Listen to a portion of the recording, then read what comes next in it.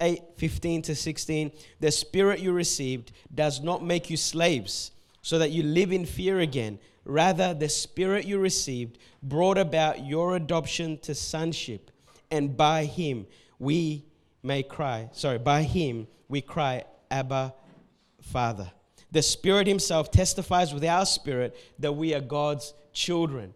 So the Holy Spirit, when you have a relationship with God, when you have a born-again experience, you don't wonder, am I going to heaven? You don't wonder, am I a child of God? The Spirit that we receive testifies with our spirit that we belong to God.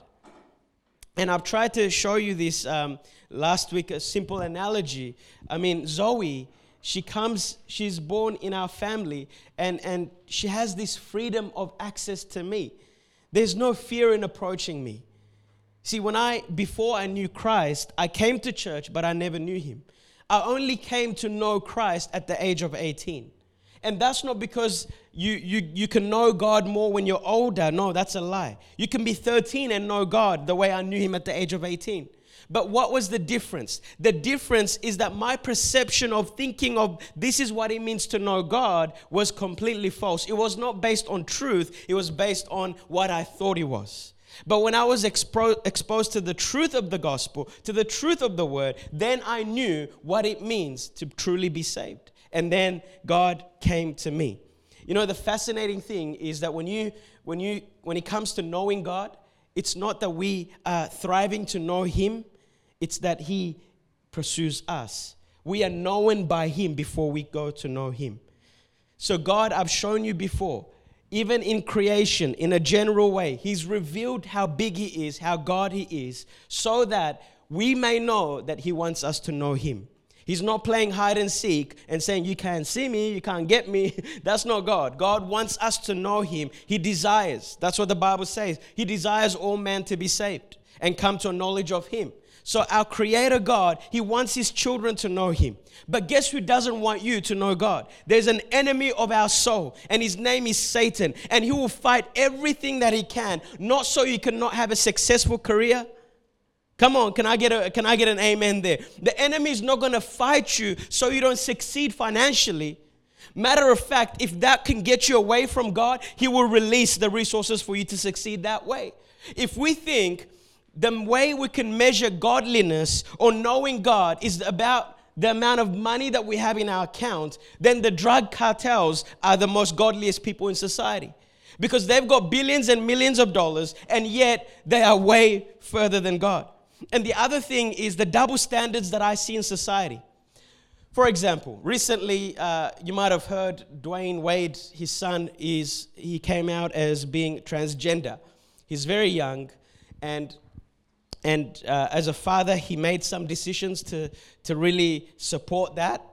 I mean, I believe in supporting your child, but when there's a lifestyle that is wrong, that is contrary to even just logic, you would speak some sense. But that's a decision that he made.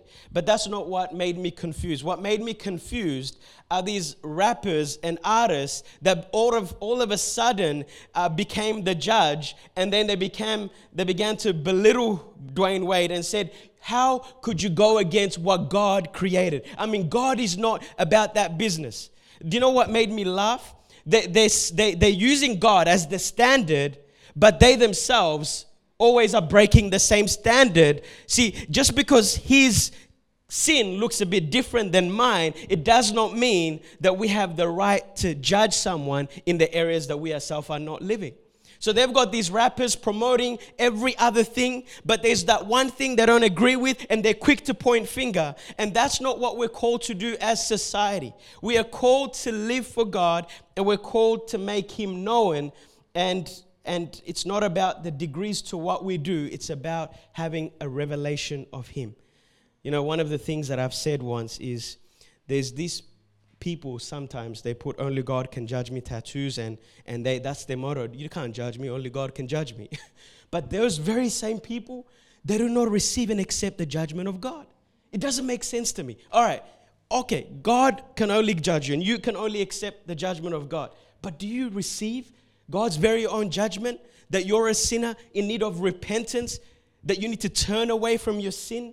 You can't affirm one thing and then nullify it by doing another thing. And that is the thing that has destroyed especially the millennial generation. We just have come to believe walking with God means you live how you want, you do what you want, you think what you want, you value the values, that whatever you want, and you can still affirm, I know God. And this series is about wake up. Let's wake up. Knowing God is clear in Scripture. So you can't say, I'm for the homosexual community. I love them and God is love. Love is love. Let them love whoever they want as the popular notion in society, and at the same time say, I love God. We can't affirm one thing and then affirm the complete opposite at the same time. That's what society that we're living in today. When we go out to evangelism, I always hear it. Oh, brother, thank you for sharing your faith with me, but that's your truth and I'll live out my truth. And I just challenge him. That's just logically impossible. If what I'm saying is false, then chuck it away. But we both cannot be right at the same time. But as we have believed that there is no such thing as absolute truth. So in our generation, the young generation, we have believed the lie that the enemy has spread out. That truth is relative and whatever you think is true is true. It does not work like that. God has given us His word. I don't even know why I went that direction, but the Holy Spirit probably wanted to do something with that. But He says this, the Spirit Himself testifies with our spirit that we are God's children. If you came to me before the age of 18 and asked me, Yo, do you know if you're going to heaven if you die today? I would say, I have no idea. I hope so. And there are so many people that live comfortably with I hope so. For me, that should be the most scariest question someone can be asked. Because this goes above and beyond the most important questions of life. Like marriage, who you're going to marry, career, what pursuit are you going to do? All these things, the most important thing for me, they will all remain here. From dust we come, to dust we return. You were showing me a comment not too long ago about someone saying how the rich and the poor share the same size casket at the end. It doesn't matter if you have $1 billion or like me, you have just a few $1,000. It doesn't matter what you have. We're going to be sharing the same size hole in the ground. And guess what? We're all going to stand before a holy God. So what should bother you the most is not all of those important questions that need to be answered, but the most important question. Do you know where you're going after you pass away? And if you think, young people, that you are untouchable, that you have control of your own life, I just laugh at the people that are famous and they've got 17 security guards like as a bubble around them. So wherever they walk, they think they're protected by that. But that security guard cannot protect you from a heart attack. So our life is not in our hand. And there are people that are always, every day, there are millions worldwide that are passing away. So the most important question you should be asking and I should be asking is, do I know God? Do I know God? And what Paul is saying, the Spirit that we received when we are born again testifies with our spirit. Do you know when I received Christ, that became a question that I never asked again? Whether I was a child of God, whether I was born again, whether I will be going to heaven or be with Him, that was never an issue after that. Why? Because the Holy Spirit flooded my heart. In the darkness, light came. And Jesus cleansed me of all of my filth, my unrighteousness, my sins were taken upon the cross, and His righteousness was credited to my account. It's like the judge calling you to the courtroom and saying, I know that you're guilty. I know that you have committed all these crimes and you deserve the death penalty, but I take that charge away from you and I place it on Christ because it's been paid in full by Him. And that is the greatest news that we can have, is that we have salvation. The Bible is clear. There is no other name under heaven to which man can be saved, Acts chapter 4, but by the name of Jesus. That is why we preach Christ. That is why we live for Christ. That is why we're unashamed in regards to our faith in Christ. 1 John 5:13. I write these things to you. By the way, if you want to study what it means to know God, 1 John is the book that you need to go to. 1 John the whole 1 John is just a book about testing yourself. Okay, you claim to be a Christian? Well, this is what it means to be a Christian.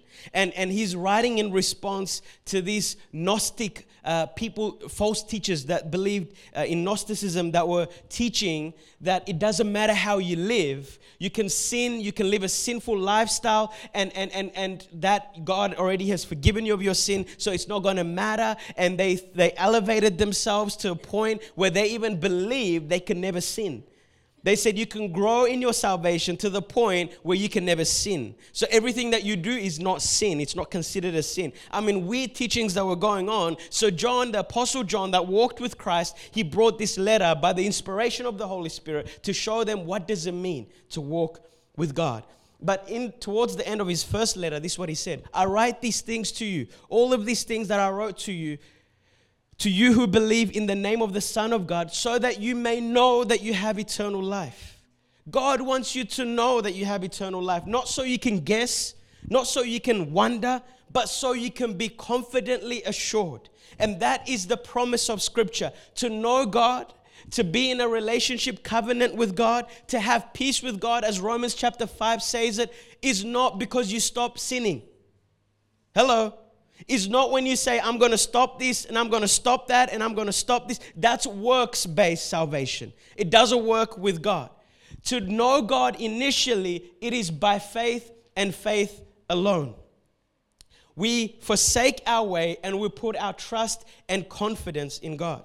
By the way, when it comes to the issue of trust, I'll teach this in another time, but the ultimate way that we can know that we know Him is that we trust Him. For example, someone can come to you and say to you, I want to get to know you. What is your name? And you can give them, certain information about yourself. But the level to which you open up and go deeper into revealing who you are is on the basis of how much you trust that person. So in any relationship where there is trust, you are more free to share the issues of your heart. Where there is no trust, it doesn't matter how much eager I am to know my wife, for example. If she does not trust me, she will not expose certain parts of her life. Well, in the same way, God wants us to know that He's the most trustworthy person that we can ever encounter. So when we trust Him, when we say things like His ways are higher, and we go to Him, that's the intimate relationship that God wants to have with you and I. To know that He's trustworthy. If a human being can have a capacity of trustworthiness, how much more with the Creator of the universe? He is trustworthy. So when He says that we have access to Him, is to know that God is not distant, but He wants us to trust Him and be in a covenant relationship with Him. God wants you. That's going to free someone this morning, this afternoon. God wants you to know that you have eternal life. Amen? Philippians chapter 3, verse 7 to 10.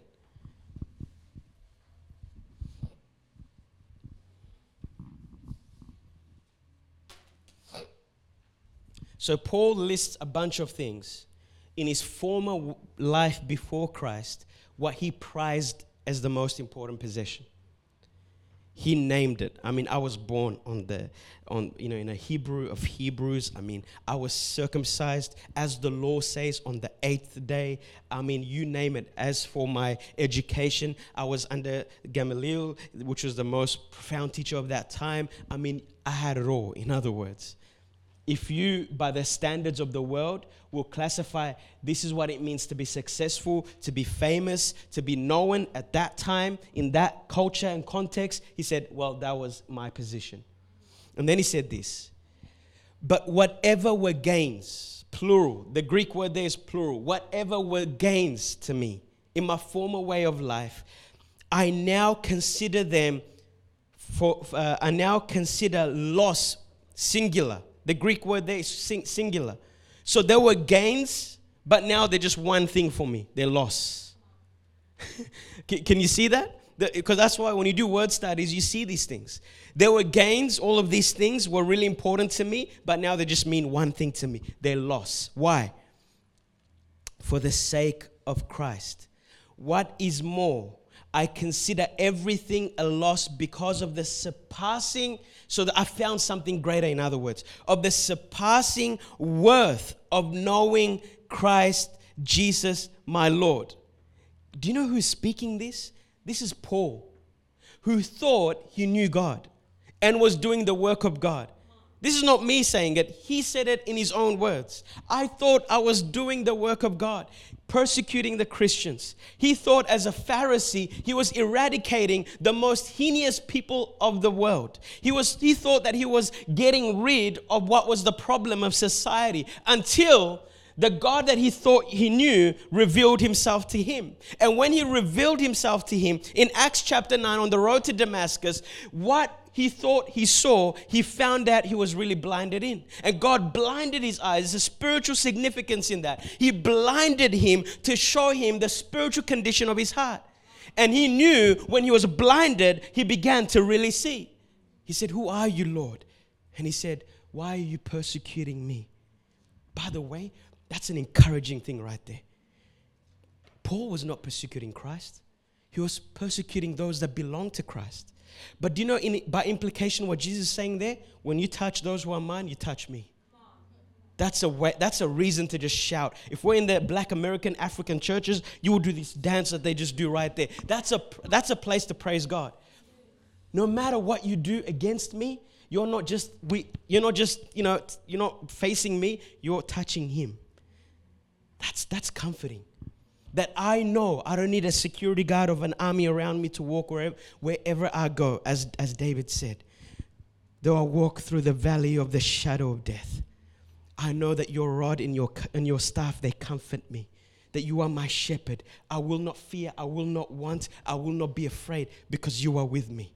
Who needs a bunch of people when you got the King of Kings by your side?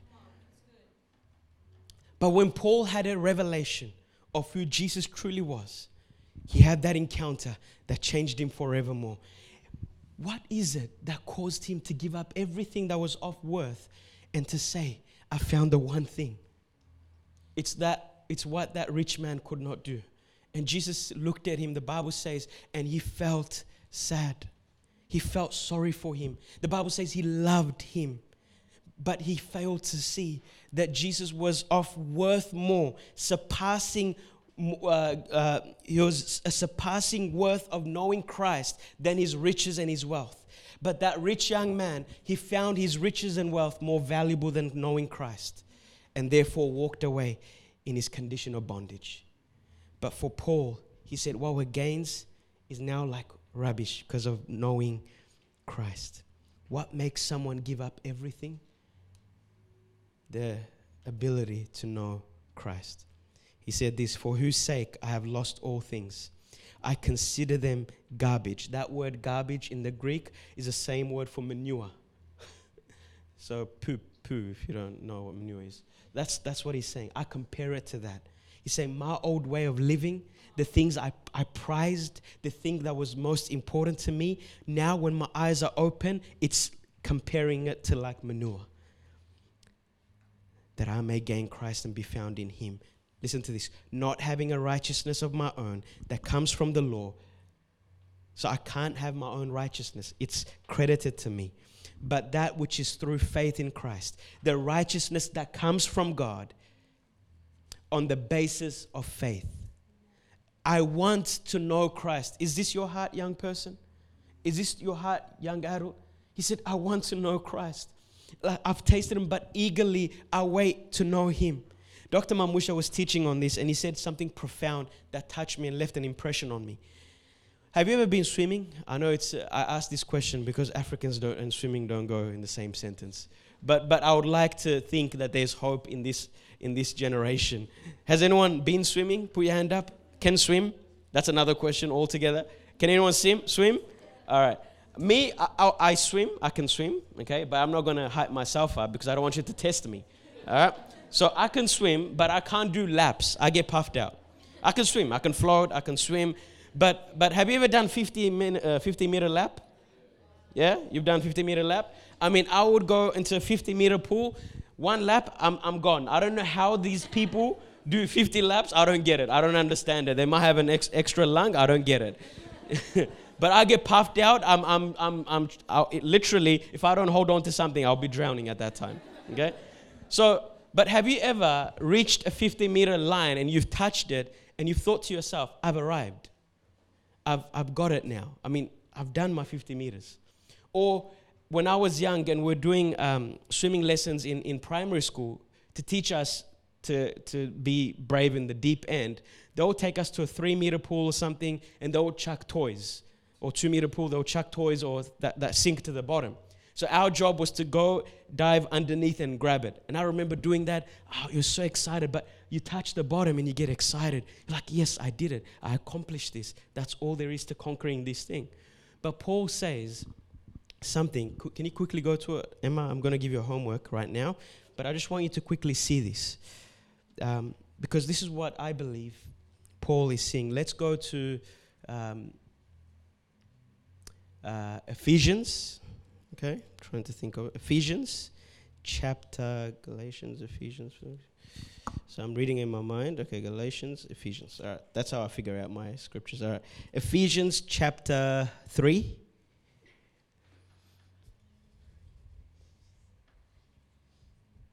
Start from verse 16 up to verse 19. 16 to 19. Can we read this? Because this is so important. After this, I'll share with you one more thing. We'll finish it for today here. I pray that out of his glorious riches, he may strengthen you with power through his Spirit in your inner being, so that Christ may dwell in your hearts through faith.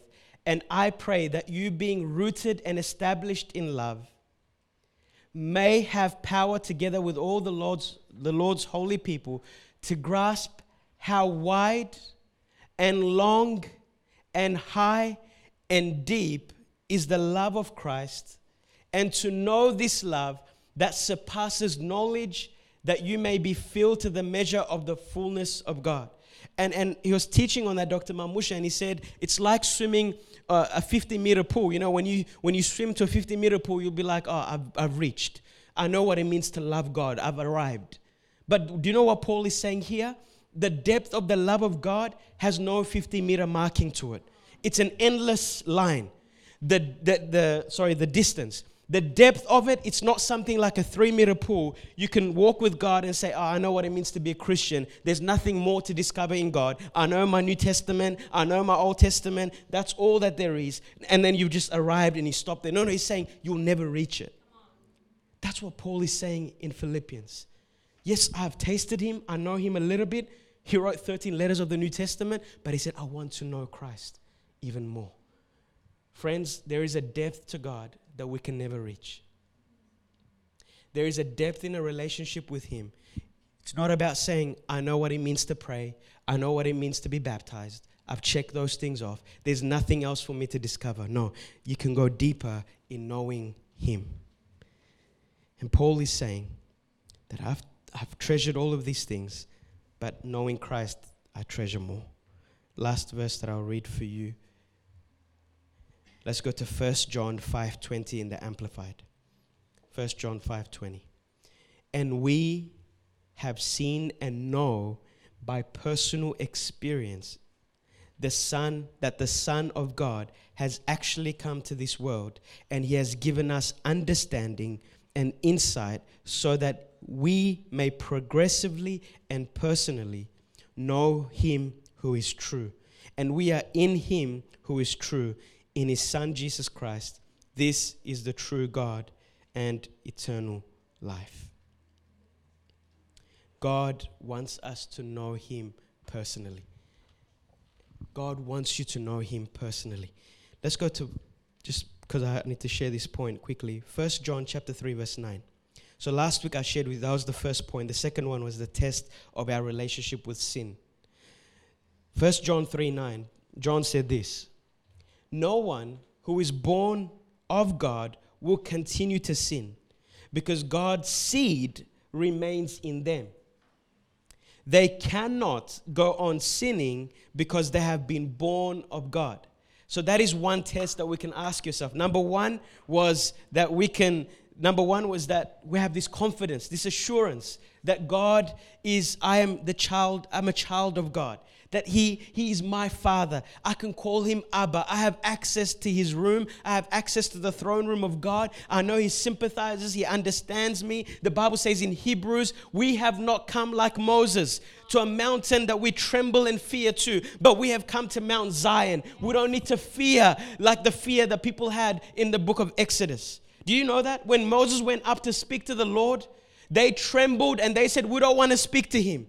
Moses, you go on the mountain, you get the message, come down and tell us, we'll obey. They were terrified because there was lightning and there was thunder up on the mountain. And when Moses would communicate with God, they saw the glory of God manifest. Part of the problem, we don't honor the presence of God as a generation because we have lost touch with the glory of God. The glory of God, the Shekinah weight of God. That weight of His presence, of knowing how big He is and how God He is. They saw on the mountain the lightning flashing, thunders roaring, and they were terrified. They shook and they said, we will not go up to the mountain to Him. So in Hebrews, Jesus changes the game. Jesus comes and He becomes sin for us. And He was slain as the perfect sacrifice. And now, Moses is not our mediator. Now, Christ is the person that mediates for us. And now we don't go like Moses to a mountain that we tremble and fear. We go to a mountain like Zion where we come in joy. Amen? That is the difference. And God wants us to know Him. But here John is saying, no one, this is a way you can test yourself. No one who is born of God, that means who's had a genuine Holy Spirit encounter and been transformed in salvation, reborn again. There's only two types of people in the world. Those who are born once and those who are born twice. No other group in the world. It's not about religion. It's about, are you born again? Jesus said you must be born again. Unless you are born again, you cannot come to the kingdom of God. So we must be born again. And He's saying those who are born of God, that means this being born of God is not a work of man. It's not about a pastor praying for you. It is a work of God and the power of God by the Spirit of God. He takes a sinful man, He takes the darkness of our heart and He floods it with light. And just like Paul said to the Corinthians, in the beginning, the earth was void. Darkness existed. And then God said this, let there be light. Do you know what Paul compares that to, Emmanuel? He said, that's the same encounter that you had when you were born of God. It's as if in the darkness, God's light shone. Isn't that powerful? You were empty. You were void. You thought there was nothing in you. But when God's light came, it brought life to you. That's what Paul compares salvation with. And this is his argument, and I'll stop it here and I'll continue it next week. I don't want to rush it. Is that all right? Let's take time and learn and understand. And he said this, no one who is born of God will continue to sin. That word continue, it means habitually living a lifestyle of sin. It is impossible to say, I know God, and intentionally, continuously sin and have nothing, and have that not affect you in any way. John is saying, you're deceived.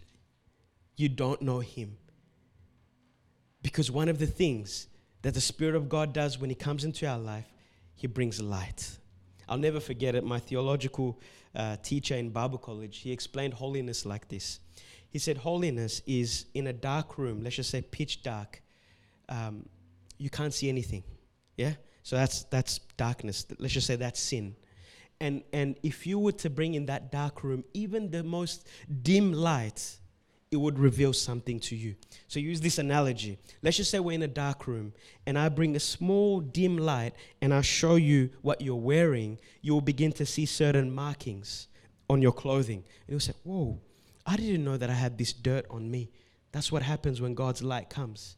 But as you walk with Him, the light gets brighter. and the light exposes areas. That's why when I first came to the Lord, I didn't mind doing certain things, but then I knew some things hurted that was sin, so I would stop that. But the more I walked with Him, I even was cautious about what I say, what I think, the more you understand. And He said, holiness is this, when the light gets brighter in your life. And what you didn't see in the former light, you now see in the current light. And as the light gets deeper and as the light gets brighter, you begin to see stains that you didn't see in the former light. And I pray that this message has blessed you. And he went on to say, they cannot go on sinning because there's the seed of God in them. Next week, I want to continue because this is very important. I want us to understand this. Our generation is going astray because we don't understand this. But when you have understanding, that's when freedom comes. When you know the truth shall set you free. And I'll continue in what it means to live as a Christian. What is the tension that we have with sin? I will give you principles from the Word that will bring freedom to you. Does that mean you're as a Christian we don't sin? Does not mean that. But I'll teach you next week what John is trying to say here. Is that all right? So let's stand up and let's